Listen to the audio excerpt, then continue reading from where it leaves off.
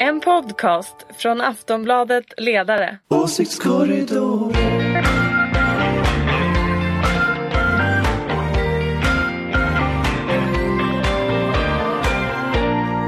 Välkomna till Åsiktskorridoren, Aftonbladet Ledarsidans podcast som släpps varje fredag. Och idag spelar vi in det på fredag förmiddag klockan ungefär drygt 11 är den. Så allt som händer efter det vet vi inte någonting om. Det är Ulrika Schenström. Yes, här är jag. Som reppar moderater. Yes. Och Karin Pettersson. Här är jag. Anders Lindberg. Ja! Ni reppar sossarna. Och jag heter Fredrik Virtanen och är folkpartist. Va? Nej. Nu kom den. Fredrik har varit centerpartist faktiskt i ett webbtest en gång. Nytt parti som heter Folkpartiet. Du är väl med i MUF? Jag har varit med i MUF och nu är jag liberal. Nu är jag Nu liberal. är det Folkpartiet när de har bytt namn. Jag är neutral här, men jag skriver ju på ledarsidan på Aftonbladet ibland. Så man kan Inte riktigt. Man kan göra inte matten. riktigt neutral. Nej. Men jag är på din sida. Just här. I alla fall runt bordet. Nåväl, Lars Adaktusson ska vi ju sluta och stolka. Men vi hittar inga riktiga alternativ. Du har hört några förslag? Jag har fått ett mejl allmänheten. från allmänheten. En lyssnare som föreslår att vi ska börja trakassera Lars Bäckman, den före detta moderata riksdagsledamoten och Twitterdåren. Och nu är han i Gävle, va, som lokalpolitiker. Ja. Han har väl alltid varit i Gävle. Ja. Jag tycker jag förstår hur brevskrivaren tänker, men jag tycker att det är lite för mycket small fish. Ja. Men går det att håna Lars Bäckman egentligen? Alltså är det inte bara att man liksom lägger ut någon sån här live-feed av hans Twitterflöde? Jo. Ja, men jag tycker vi ska upp ett snäpp. Vi måste ha någon annan som kan matcha Lars. Ja. Hade han varit riksdagsman då fortfarande hade funkat? Kanske. Kanske. Man kan föreslå att Lars Bäckman blir talesperson på Moderaterna på någonting. Det är en annat spår. Men vi fortsätter uppmana våra lyssnare. Vi kan väl säga så här att nästa vecka bestämmer vi. Ja. Men till dess, vad har Lars Adaktusson gjort i veckan? Tills dess så går det bra att komma in med fler förslag. Ja, jag vet faktiskt inte vad Lars har gjort i veckan. Okej, då följer det platt. Nu tycker jag vi pratar om det vi ska prata om. Ja, och jag vet inte vad vi ska prata om. Jag har varit jätteupptagen hela veckan. Jag har knappt läst tidningarna. Vad har hänt egentligen? Jag hörde någonting om sossarna. Ja, det har hänt någonting i någon liten mätning. Sossarna ska ha åldersgräns på 16 år för att använda internet, eller hur var det? Ja, det ska de också. Man slipper alla nyheter. Men det är liksom faktiskt EUs fel. Men Jaha, det går kanske. väldigt, väldigt, väldigt dåligt i opinionen för Socialdemokraterna. Va? Gör det? Ja, så. Gud, det är helt missat. Jag tror att vi ska vara lite seriösa idag. Ja. Jo, det ska vi. Ja, men det är sant. Det är kris. Exakt, det är kris. Men kan ni, som jag har inte hängt med då, kan ni berätta vad beror den här krisen på?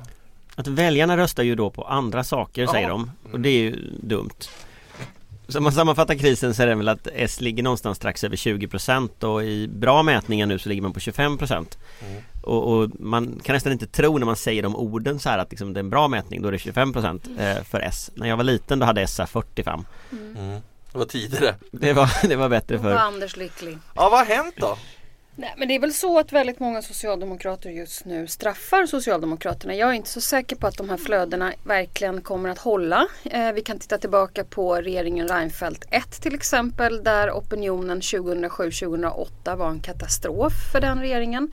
Även om det kanske var lättare att hantera på grund av att det var en majoritetsregering, så det var liksom enklare kanske att ändå ha humöret uppe. Här har vi ju en situation där jag tror att många socialdemokrater straffar sossarna för att man inte levererar eller inte känner sig att man levererar.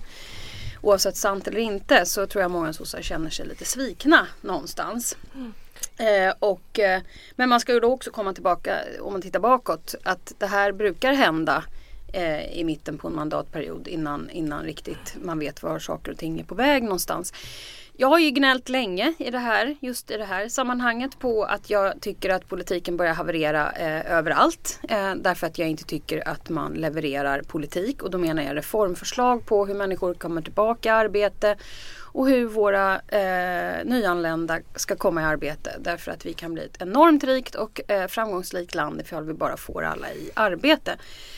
Också det här med bostadsfrågan är stor. Jag tror inte att det räcker, och att jag tror inte att vår befolkning tycker att det räcker att man gör ett initiativ på en debatt när det gäller bostadsfrågan. Men om man höjer blicken lite från de sakfrågorna så att säga. Så jag håller med om det. Alltså, men om man höjer blicken lite så kan man ju säga att S är kris i hela Europa.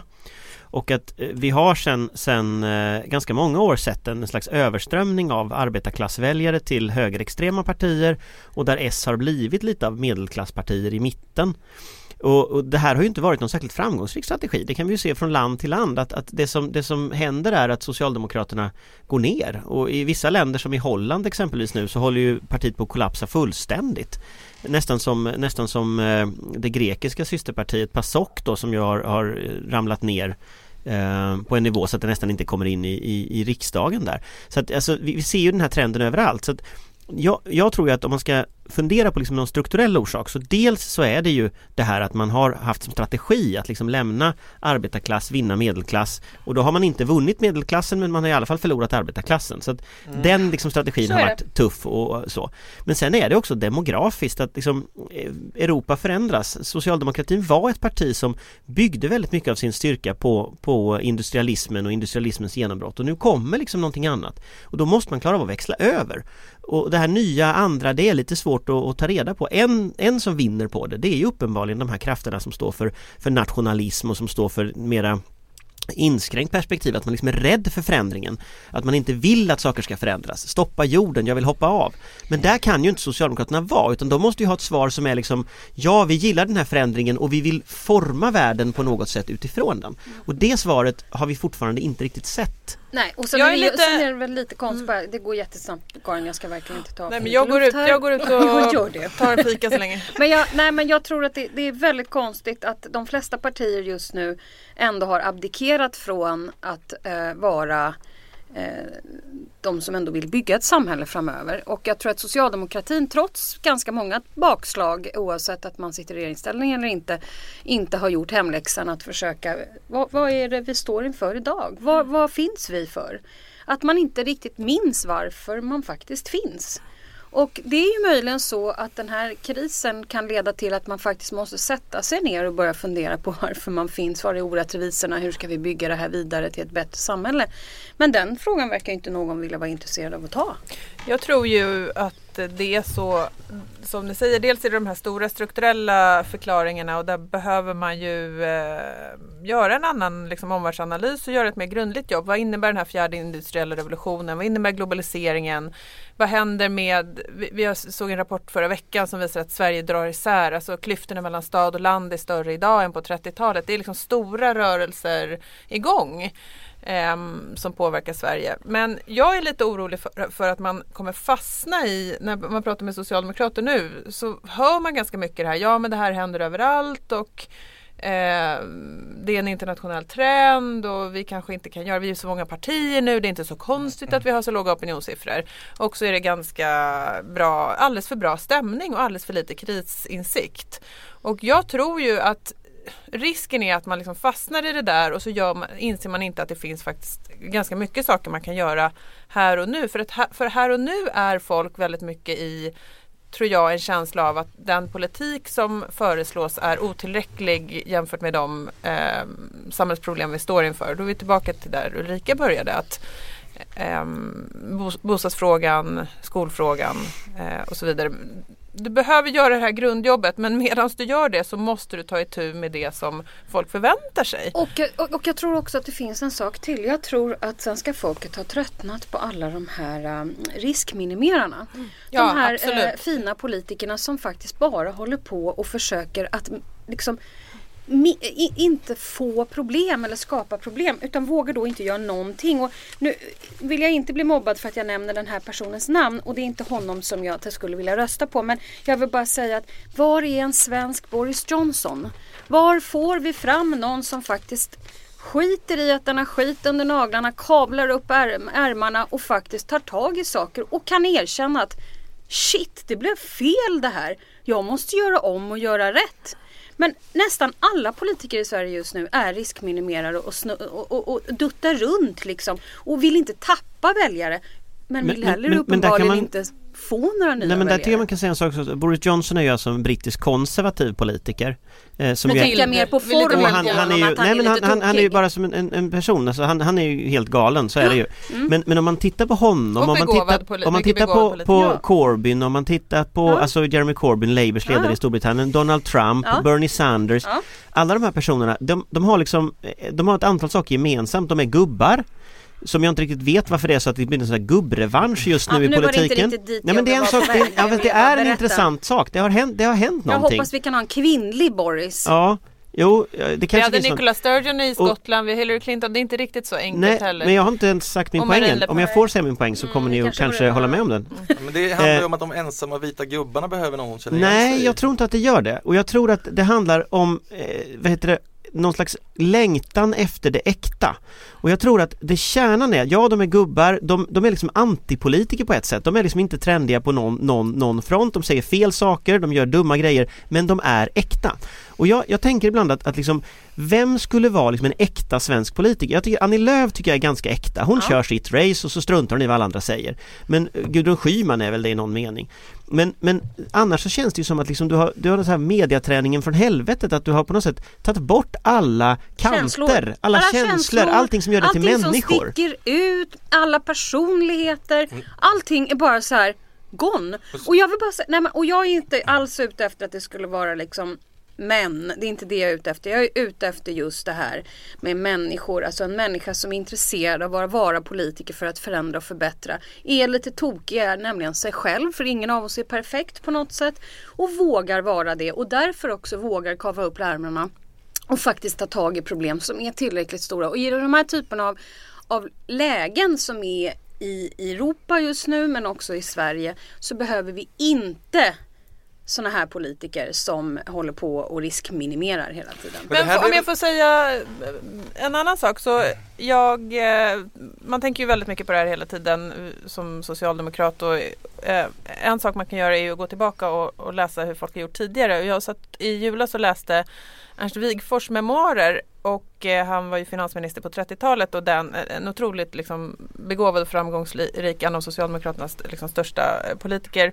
Och han formulerade ju det krisprogram som man tog strid för i riksdagen på 30-talet, där man mot den etablerade ekonomiska kunskapen sa att vi vill ha ett stort offentligt krisprogram med offentliga arbeten som ska vara med kollektivavtalsenliga löner, och det här var liksom alla högerekonomer jättemycket emot. Och så sa man, det här är vårt program för att lösa den ekonomiska krisen och för att hålla upp efterfrågan, och vi tror att det är bra för Sverige. Och då skriver han i de här memoarerna att regeringen var inte bildad för att falla, men vi var beredda att falla. Och den inställningen, dels att gå in med detta fokus, och nu är vår kris helt annorlunda. Det går inte att jämföra vår ekonomi väldigt starkt till skillnad från 30-talet och sådär. Men att ha det fokuset, att veta vad man vill göra, att inte vilja liksom förlora, men att vara beredd att förlora. Den inställningen saknar jag, och det hänger ihop med det här med riskminimering. Vad är det som är kärnan i det här programmet som Stefan Löfven absolut inte kan tänka sig att backa på? Lägg fram det, var beredd att kompromissa om resten, bilda om den här regeringen som inte fungerar och starta om. Det skulle jag vilja se. Det kommer tyvärr inte att hända, tror jag. Men fast där tycker jag också att det finns en spegelbild i att ett av Löfvens största problem är Moderaterna just nu. Att både S och M har på något sätt en idé om att ta mittenväljare. Och det innebär att man på varsin kant skaver av alla kanter som hade kunnat bli roliga konflikter, därför att den andra partiet hade vunnit på dem. Så hemligheten för Löfven, det är ju att hitta konflikter som alla förstår är viktiga konflikter mot Moderaterna, där Moderaterna inte omedelbart flyttar sig till hans position. Och det där läget har vi ju haft sedan 2003-2004 någonstans i politiken, att du får den här nästan dödsdansen mellan de två partierna. Och där tror jag att man på båda kanter måste fundera på, om nu det är så att det viktigaste för de partierna är den höger-vänster-konflikt som ändå har burit svensk politik under 1900-talet liksom, ja, men då får man faktiskt ta sitt ansvar och återupprätta den för väljarna. Förklara varför det är den som är det viktiga. För just nu så låtsas man ju att massa andra saker är viktiga, och så liksom rinner på något sätt alla riktiga konflikter rinner ut i sanden. Men den stora hemligheten, och egentligen den enda hemligheten som någon överhuvudtaget, både om vi tar Socialdemokraterna och Moderaterna, bör tänka på, om du vill ha tillbaka den diskussionen, då måste de också gå hem och göra sin politikutveckling på riktigt. Det går liksom, och man måste vilja någonting. Och man måste våga sätta ner foten och säga, vi bygger här nu. Alltså jag pratar med folk i de här kommunerna, oavsett politiska färger.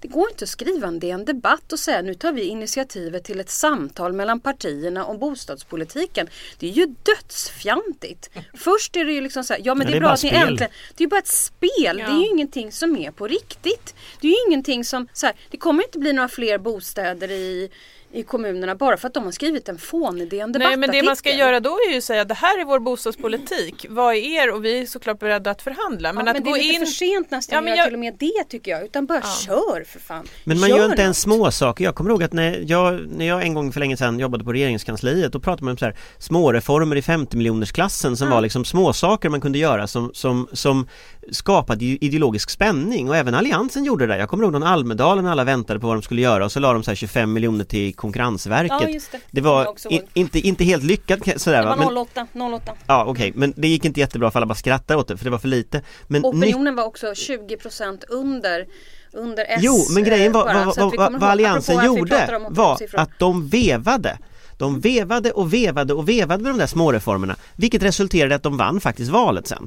Så att om man faktiskt gör någonting. De vann valet på finanskrisen. De vann valet på finanskrisen, men det faktum att de inte gav upp, det faktum att de fortsatte köta, även om de låg jättedassigt till, var liksom en helt annan inställning. Det var en helt annan rörelseriktning i det där. Men jag tror att ett problem nu för Löfven, det är att han kommer ju efter hela tiden. Alltså nu kommer ju, vi skriver idag på ledarsidan att det nu måste bli en regeringsombildning, och vi har gjort det länge, och massa andra krav kommer från organisationen och krav på politikomställning. Om han gör det nu, då kommer det ju bara ändå uppfattas som reaktivt. Han kommer hela tiden steget efter, istället för att liksom leda i en förändringsprocess eller leda i en idé om vad den här krisen beror på, eller leda och liksom ta initiativ som är före. För att det blir också ett problem när man liksom gör ett paket, lägg fram det. Ja, men gör någonting som också överraskar i ambitionsnivå, tror jag. Jag tror inte riktigt på din idé där, Anders, om 25 miljoners reformer, för jag tror att människor...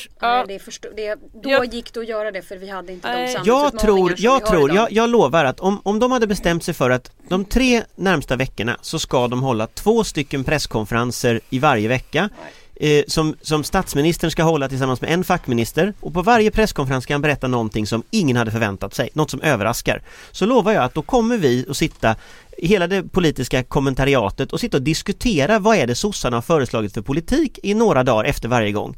Och det var väldigt länge sedan. Det tror jag. Och titta på Moderaterna, de kan säga liksom, de kan stå och mumla i talarstolen. De får ändå positiv media på det, därför att de säger någonting som inte alla andra sagt innan.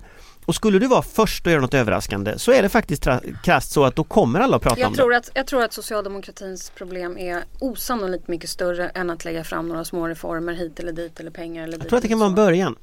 Jag tror ju, den som agerar på det sättet är ju Anders Ygeman, som ställer sig varje dag och säger att... Men nu tycker jag han har tappat i formfråga. Alltså, jag tycker inte alls... Han dominerade igår, dominerade nyhetsflödet totalt genom att säga att liksom vår asylprocess ska... upp som en... Nu börjar jag tycka Ylva är den som jag måste liksom säga att Anders Ygeman igår som gick ut och sa att vi brukar få ungefär hälften får stanna i Sverige, alltså kommer vi behöva avvisa ungefär hälften, eller de behöver åka hem de som har kommit. Det här är inget särskilt förvånande. Det har varit så väldigt länge att ungefär hälften får stanna av de som kommer in med asylsökningar. Men detta lyckas han dominera hela dagen på. Jo, fast det är ju inte socialdemokratisk politik. Det var roligt, för jag träffade Anders Ygeman på någon mingel i veckan. Och då så sa han så här att det här var roligt sagt, tycker jag. Man kan lite grann om socialdemokratisk samtidshistoria. Så sa han så här, det är så tråkigt. Varje dag jag är mer i media än Micke Damberg. Det är egentligen en förlorad dag för socialdemokratin. Det tycker jag var roligt. Var faktiskt väldigt roligt. Det var roligt, för det var elakt. Ska ni kanske berätta också för lyssnarna varför det är roligt? Berätta du, Anders. Ja, du Anders, du är bäst på myglet till sossarna. Nej, det vet jag inte.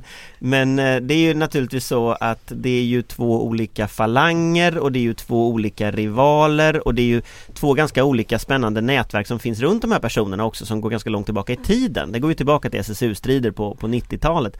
Och då blir det väldigt roligt när Anders Ygeman ömmar om Att Micke Damberg borde få mer media. Men allvarligt talat, är det någon som någonsin har sett honom efter? Alltså, jag Micke har inte Damberg? sett, nej. Jag har sett honom. Jo, men jag förstår att du har sett honom. Jag menar, du hänger säkert med Micke kanske Damberg skulle kanske. ha- Men jag vill bara säga det. Ja, näringsministern. Är det någon som har sett honom? Alltså jag men jag har verkligen sett honom. tänkt Jag vet att på det. han, Jag tror att han är den som riskminimerar allra mest av alla i Nej, hela det kan man väl inte Sverige. säga. Han åker omkring till så här Han ska inte Saudiarabien bli och sånt. Det är klart han fläckad inte på någonting, riskminimerar. för då kan han inte bli partiledare. Ja, fast allting han gör är ju liksom näringspolitik. Det är väl inte det man blir partiledare på i och för sig. Men Och det är varje ju, dag det är ju han ganska... är borta en förlorad dag i alla fall. Jo, alltså, Och nu tycker jag, nu börjar det är ju spåra väldigt roligt att någon har sagt det. Är det sant alltså, sa han det? Ja, det är Vi slår inte igen butiken riktigt än, för det kom en nyhet nyss att jag tycker det är fånigt det här med dessa ständiga KU-anmälningar. Ja, som gud, absolut, det är så töntigt, jag håller med. som även Alltså, när vi Alliansen satt i drabbades det- av Ja, en massor. Men när vi satt i regeringsställning, då var vi glada varje gång det kommer. För det är så här, ja då var det mediadrevet slut och nu kan vi lägga det här i en byrålåda. Ja, det är ju och sen kan... nackdelen liksom. Det är med- liksom, hur Det är dum bara får man vara pajas. som man håller på alltså men det KU-anmäler, kommer jag det ihåg kommer också. inte bli någonting. Ja, idag alltså, det var Moderaterna som anmälde Löfven, Ygeman just och Margot för att de inte skött flyktingkrisen bra. Och då kommer den att komma upp i vår, i juni kanske, om det är Fast färdigt. den anmälan tror jag, nu är vi nere på en okynnesanmälningsnivå. Alltså grejen var så att i och med att Alliansen fick ju, om vi ska prata flyktingkris på riktigt, Alliansen fick ju de här signalerna våren 2014. Jag kommer själv ihåg att jag satt på en pressträff med Bildt och Borg där de förklarade att jorden skulle gå under om Alliansen inte vann valet mot basis av den här kostnadskalkylen som Migrationsverket hade lämnat in då. Så att anmäla att Socialdemokraterna efter valet inte gjort tillräckligt när Alliansen själva inte gjorde det. Det är ju så här typiska okynnesanmälningar de håller på med. det är ju det här- Men det är bara blame game. Men det gjorde ju även sossarna, har också gjort. Jo, men det där är ju Jag tänker problem som alla har hållit på jag med. tänker hela tiden på den här blir fokusartikeln om Moderaterna och vad det är för folk som egentligen bestämmer, och den här